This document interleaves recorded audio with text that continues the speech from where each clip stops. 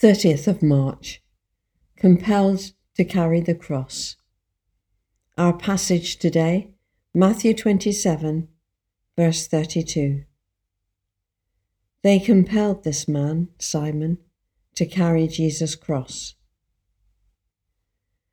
Just imagine how you might feel if you had to carry the crossbeam of the cross on which Jesus was going to be crucified and put to death.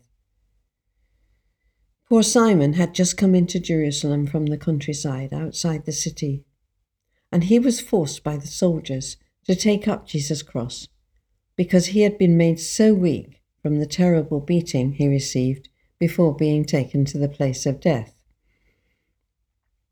Roman soldiers were allowed to compel Jewish people to do anything they demanded. They could compel Jewish people to carry loads of goods for them, or to hand over their warm coats, or whatever they wanted. It was all meant to show that the Romans were the superior power in the country, and the Jews were the defeated people. It must have been very humiliating for the Jews. Jesus taught his followers how to deal with that situation. He said, "If someone forces you to go 1 mile, go with them 2 miles. Matthew 5, verse 41.